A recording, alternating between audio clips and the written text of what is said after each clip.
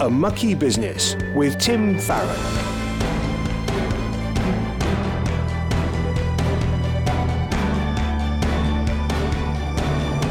Hello and welcome. I'm Tim Farron, and this is the show where you get to hear about how Christians involve themselves in the mucky world of politics. You might think politics is tainted by compromise and sin. Well, you'd be right, but then again, so is everything else since the fall. And I think Christians should be praying for their brothers and sisters who are involved in politics in an informed way. Today, we're going to be speaking to Andy Flannagan. He's the Executive Director of Christians in Politics. They encourage Christians to get involved in party politics and urge those who are already involved to support each other. We're going to be talking to Andy about what Christians should consider before they go into politics and what hope there is for the next generation of Christian leaders. All that to come, but first, Cara Bentley has a roundup of some of the stories that you might have missed. Well, members of the House of Lords have been discussing the Assisted Dying Bill, with nearly 140 peers taking part in the 8-hour debate last Friday. It would allow someone who has been given 6 months to live or less and is mentally competent to be assisted to take their own life, after the approval of 2 medical practitioners and the High Court. There was no vote, but next it will be scrutinised line by line in the committee stage in Parliament, but no date for that has yet been announced. Now, following the death of Sir David Amess MP, a fellow Catholic MP has proposed an amendment to the Police Crime Sentencing and Courts Bill that would protect the rights of priests and other religious leaders to pray with a person as they die. A priest had tried to pray with Sir David as he was dying, but says he was denied entry to the crime scene. The Labour MP Mike Cain says it is vital that people of faith can receive the ministry and sacraments they need in the final moments of life. But you may well remember, a few weeks ago we mentioned a pot of money that has become available for faith groups. Tim, I wonder if you could tell us more. In recent decades, a lazy consensus has grown around the notion that faith is no longer relevant to our society, or even that it's a negative thing. But secularism, the absence of faith, isn't neutral. There is no neutral. The pandemic has changed the minds of many who had written off faith as irrelevant in our communities. The practical outworking of Christian faith in serving people in need has seriously shifted people's perceptions. Churches have got their hands dirty and people have started to notice. A Savanta Comres poll showed that 42% of UK adults now agree that churches are helping their community, a 7% increase from before the pandemic. Political parties will be ecstatic with that kind of poll bounce. Local groups understand their local communities better than government run from London. Churches rooted in those communities are well placed to know their needs and then to seek to tackle them. The All-Party Parliamentary Group on Faith and Society also recently produced a report looking into partnerships between faith groups and local authorities during the pandemic.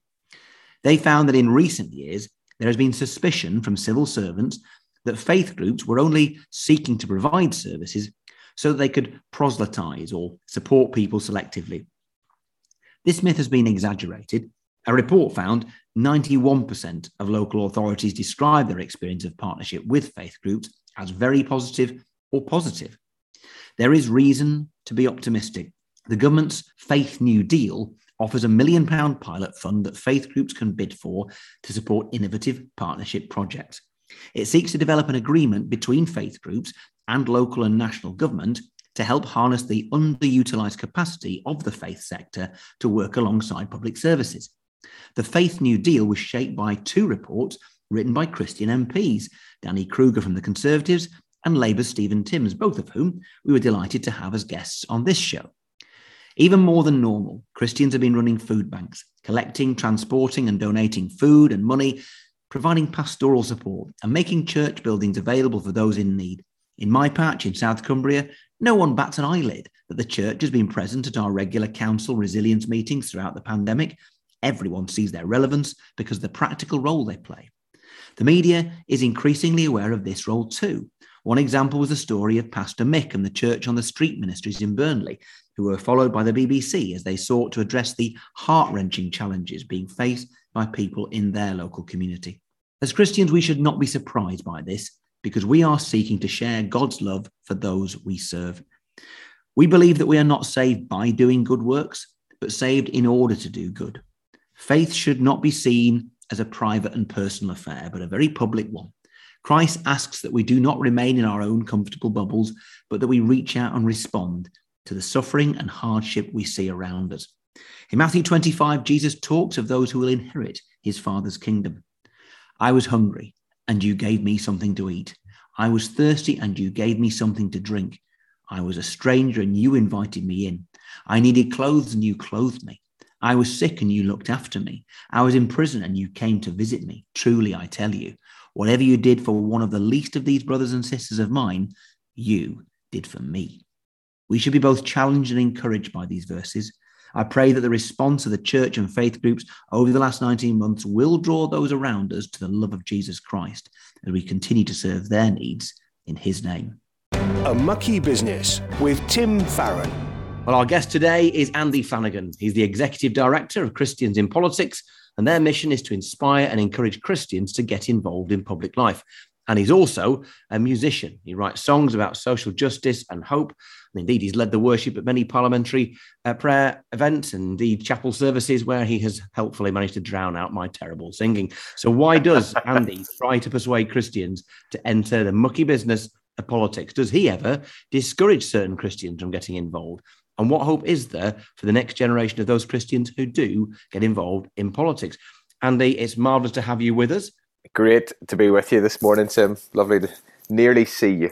You almost see you. We have camera issues, but luckily this is the radio. So, look, let's start off with the big question. Tell me about how you became a Christian.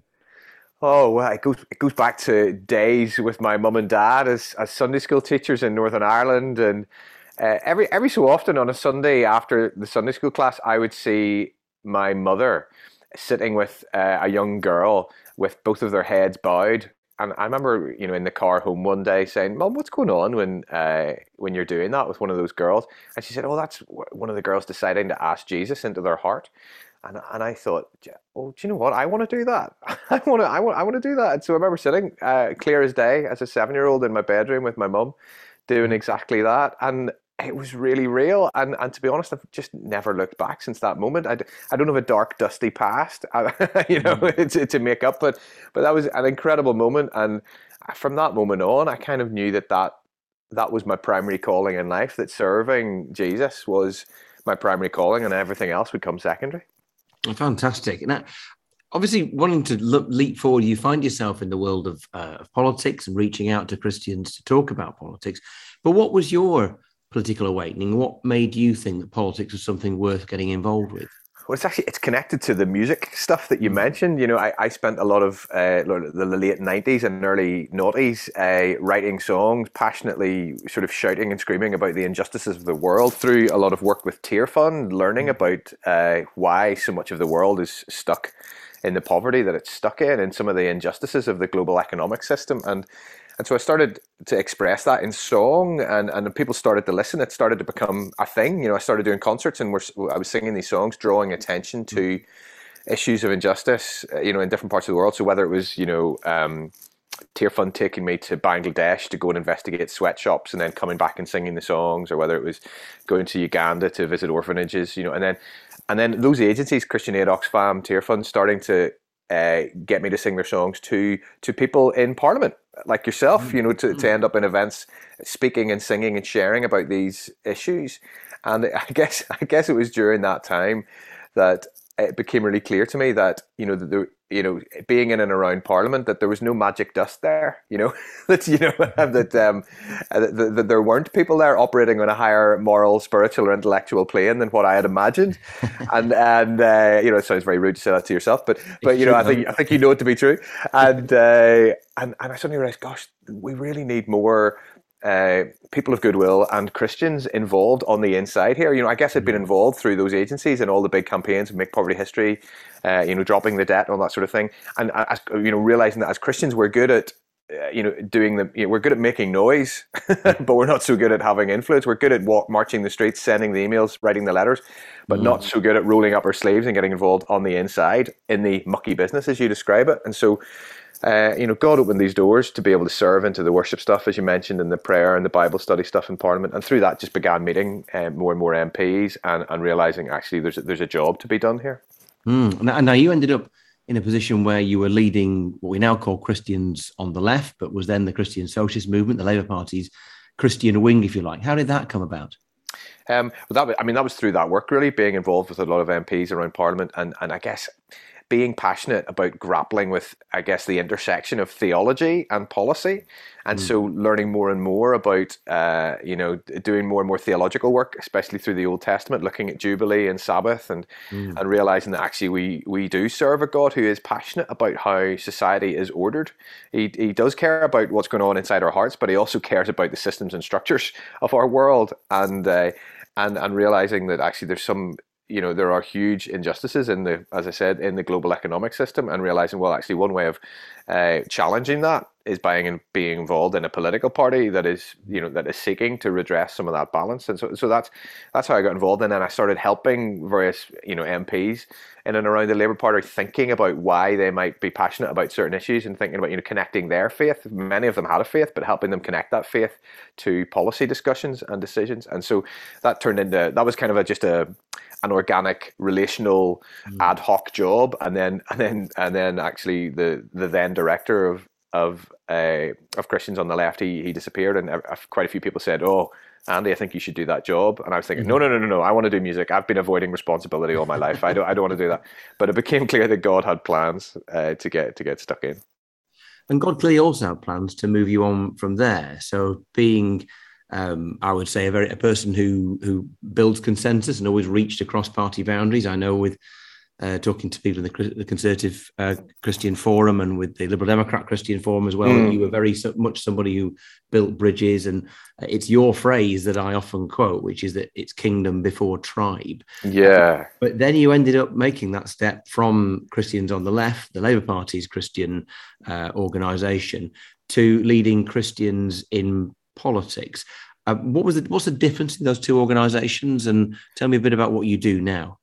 Well, it started relationally, really. It started when I was leading Christians on the Left. I was obviously aware of a wonderful lady called Elizabeth Berridge, who's now in the Lord, who was running the Conservative Christian Fellowship. And we were often getting invites to churches and events to go and speak. And we got to know each other and started to pray together and started to really, try to honour one another in what we were doing. And often we would invite each other. If we got an invite to a church or an event or a festival, we would invite the other to come and speak and to share the stage with us. And it really, it blew people away. We were surprised at how surprised believers were that we could share a stage and say that it was kingdom before tribe, and to honour one another, yet say, look, we're here to disagree well. Yes, we disagree, but we're trying to do it well. And it was amazing how just the scales fell from people's eyes, and we saw, actually, this is quite a powerful message. It wasn't an intentional message, but we realized it was quite a powerful message. And so I think I guess the new iteration of Christians in Politics was born in and around there, and with our friend Zoe from the Lib Dem Christian Forum, doing events together, realizing that actually it's all very well to go to a church and to talk about politics, but if you're going to that church to talk about politics and you're there primarily flying the red, the blue, or the yellow, or the green flag, then there's an innate skepticism and suspicion, and rightly so, because religion has been used to grab votes, as we know well, all through the centuries, and actually, but if you're standing together and saying that it's kingdom before tribe, and saying, look, more than anything else, we just want you to get involved and to lay out the biblical case for being involved. So you're starting at the ground up, saying, this is a Genesis 1 calling to be involved in public life, rather than, well, actually, I'm from this party, and so, I totally believe in the work of making the case for different parties. But we realized there was this huge opportunity, and then that has just exploded then in the last 4, 5, 6 years. The opportunities that have come up because of that sort of unity platform to stand and to share. And through that, thankfully, so many more believers have actually got involved in politics, both local and national. A Mucky Business with Tim Farron. We're talking to Andy Flannagan. He's the Executive Director of Christians in Politics, and their mission is to encourage Christians to get involved in politics, in public life, indeed, to think about standing for Parliament. So, Andy, there must be a time, or must have been times, where there you are, a member of the Labour Party, leading Christians in Politics, talking to a Conservative Christian, encouraging them to stand for Parliament and maybe beat a Labour candidate. How does that feel? Yes, well, that situation does occur regularly, and I'm very aware of that situation. But I think I think there's two ways to answer that question. Number one, the pragmatic answer is that anybody taking a step back from politics and looking at our nation, looking at the first past the post system, which I know you bemoan, as do I, in reality, we're mostly going to have red and blue governments over the course of the next 50, 100 years, probably, in this country. And so there's this pragmatic thing where we go, well, actually, if you're a Christian who believes in strategically influencing the course of the nation and realizing that probably we'll have red and blue governments, and hopefully with tinges of yellow as well, the reality is we should want there to be as many believers as possible in the midst of those imperfect parties, in the midst of those places. We should want there to be as many believers as possible, and also because theologically, whatever your persuasion is, you want there to be people who are turning their ear to God, even if we don't agree with quite a lot of the things they may come up with. They're at least trying to turn their ear to God in the midst of those parties. And actually, the other point is that leadership is about more than just policy. I think what we've seen in these times of COVID and Brexit is that the integrity, whether or not we believe our leaders, whether or not we believe they're telling us the truth, is hugely important. It's especially in a life and death situation like COVID.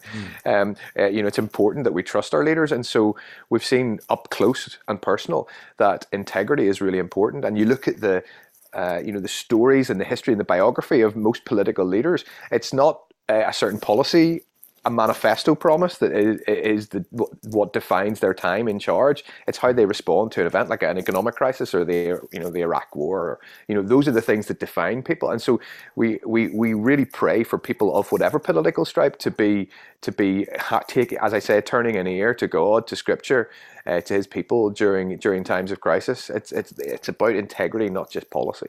I mean, obviously, you and I both agree that people who are Christians should be interested in politics, and some certainly should be putting themselves forward and be thinking about standing for the council or for parliament. But do you ever come across people who are keen to go into politics, but that you feel maybe you should discourage because maybe they don't have the gifts or a strong theology to support what they're doing? Well, I would say it's probably less to do with the gifts. And the reason I most challenge folks who have a passion for politics is that there is a group of people, and in this I include myself, who have been head girls and head boys of their schools, who are ambitious believers and passionately want to change the nation for Jesus. And I have the privilege of meeting a lot of those people, coming for coffee, meeting them in Parliament, often taking them on a tour of Parliament. And my first really serious question to those people is who is your clan? Who are the people that are going to walk this journey with you? Who are the people that are going to stick tight with you? Who are already tight with you, even before even the decision to step in? Who are helping you pray this through? Who are holding you accountable? Because sadly, the truth is that whether we're Christians or not, those who are most ambitious and gifted are often the best people in the room at doing anything, and therefore they're not very good at building a team, and they're maybe not very good at delegating. And those sort of folks will, once they're in the hot light of politics and in the toxicity of social media, often do not have the support and the structure. Where I see those people kind of falling away, sadly. I see those people struggling to survive. And so my really serious question to people is, who is your clan? Who are the people that are going to walk this journey with you? I've been privileged to be part of a group of people that pray with each other regularly, that go away for a weekend once a year to pray with each other, to support one another in our political calling, in our calling into the mission field of politics, in the same way that you pray for a missionary, praying for those who are involved. And so I'm rather than skill set, I'm more concerned about the character and actually the support and how people are seeing it as a team effort rather than a solo effort. And I can absolutely endorse that. My sense is that when I have been at my least useful as a Christian in politics is when I've been least plugged into a community of believers and not surrounded with people who prayed with me and to whom I can be accountable. So I 100% endorse what you're saying. We talked a few weeks ago, just before the summer, with Michael Weir, who was, of course, Barack Obama's former faith advisor. He revealed, and he would know, that in both houses of Congress in the States, he reckoned there was only one avowed atheist, rather different to in the United Kingdom. And I guess we might observe, might be a bit lazy to say this, but we might observe that in the States, politicians have to almost invent a faith to be taken seriously if they haven't got one. And whereas in the UK, we've kind of got to supposedly hide ours and put it under a bushel. To what extent do you think that is the case still today? Do you think that faith is Tipp-Exed out of politics? What hope is there for the next generation of Christian politicians that they will be accepted and that their faith will be accepted as an important part of who they are in their political lives?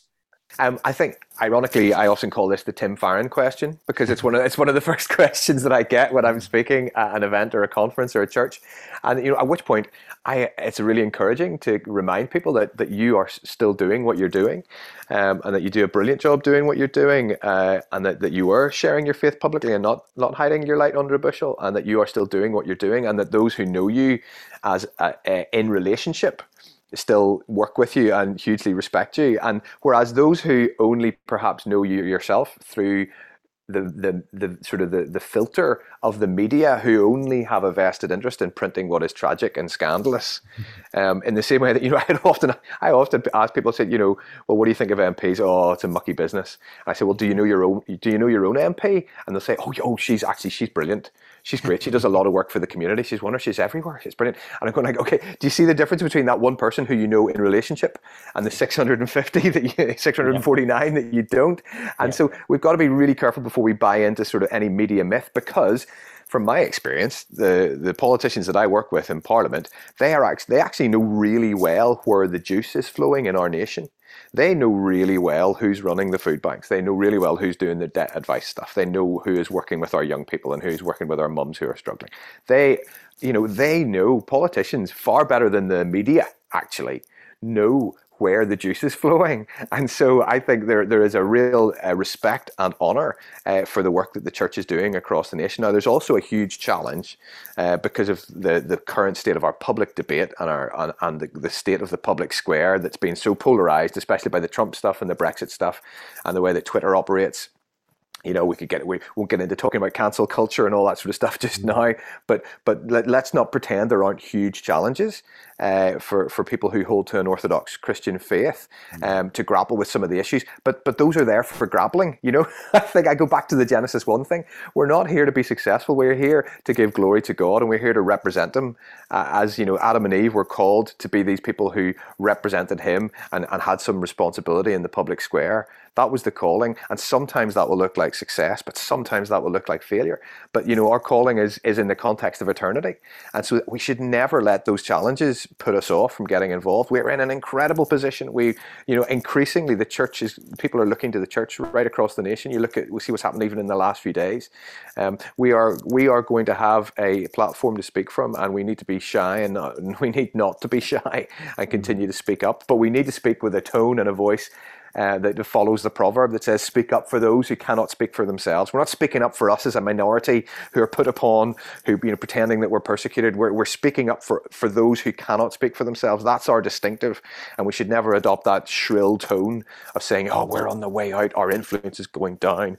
Sadly, coming from Northern Ireland, I know that shrill tone all too well.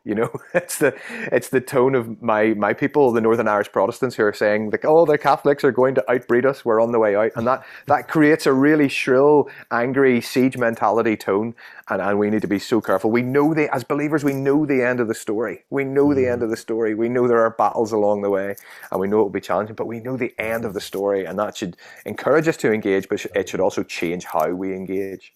Absolutely. Andy, we know it ends well. And here we are crowbarring this in, but we've come to our end as well. Andy, it's a massive pleasure to talk to you, and thank you very much for everything you do, encouraging and equipping Christians to think about politics, to get engaged with it. Christian Politics is an awesome organisation. I can vouch for that myself, and you're an awesome man for leading it. So thanks for your time this morning. You're a kind man, Tim. And if people want to get involved, the Influence course is arriving at a church near you. 6-week course, small groups. Get onto it. The Influence course. Well, this is the part of the show where we get to answer a question from you, the listener, about how Christianity and politics can work together. Perhaps you're thinking through a particular issue and you'd like to work out an answer to it. You're not sure maybe why people disagree on a certain policy, whatever it is. If you've got a question, write it in an email to farron@premier.org.uk. And this week, we've got a question from Reverend Olu Iola.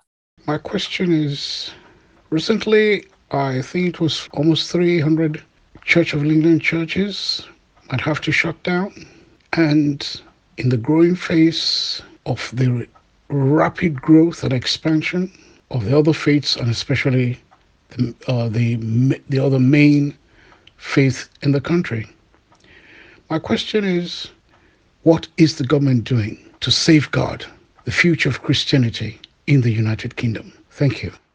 I think the first thing to say is it's important when we talk about the health of the church in the United Kingdom that we remember that the church is global, and across the planet, Christianity is growing and growing rapidly, and in some of the places you would least expect under the worst kind of persecution which is infinitely greater than that which we may think we face in the United Kingdom. So the church, in one sense, is smaller than it was in the UK, nominally, than 30, 50, 100 years ago. And why is that? And there's lots of reasons behind it. Maybe the Christianity back in the day was merely nominal, and all we're doing is seeing a stripping away of cultural Christianity and leaving behind the real stuff at the core, shall we say. Or maybe, as I've heard other people saying, in our society, in Western society, that has turned its back on the Bible and on Christian values, are we being given over? I do not know. What I do know is that God is sovereign. What I do also know is that we as Christians should not panic about the direction of our world, because we know how it ends, and it ends well. But it's also worth just reflecting for a moment on the fact that the church has spent its first, 300 to 400 years as an oppressed outfit, religion, completely outside the sponsorship of any state whatsoever. And so we shouldn't worry too much if we are in a country that does not consider Christianity to be its underlying faith system. Nevertheless, we should, as Christians, and I would say as a liberal, we should also be fighting for people's rights to believe. And I do worry that there is a replacement of Christianity as the state religion with atheism as the state religion. I think that's equally wrong. We can't legislate to make people believe things that they don't believe or to act as though they did, but neither should we be dictating that somehow the absence of faith is neutral. It isn't. There is no neutrality. What we should be doing is faithfully proclaiming the gospel and seeking to live as those who count themselves as followers of Jesus.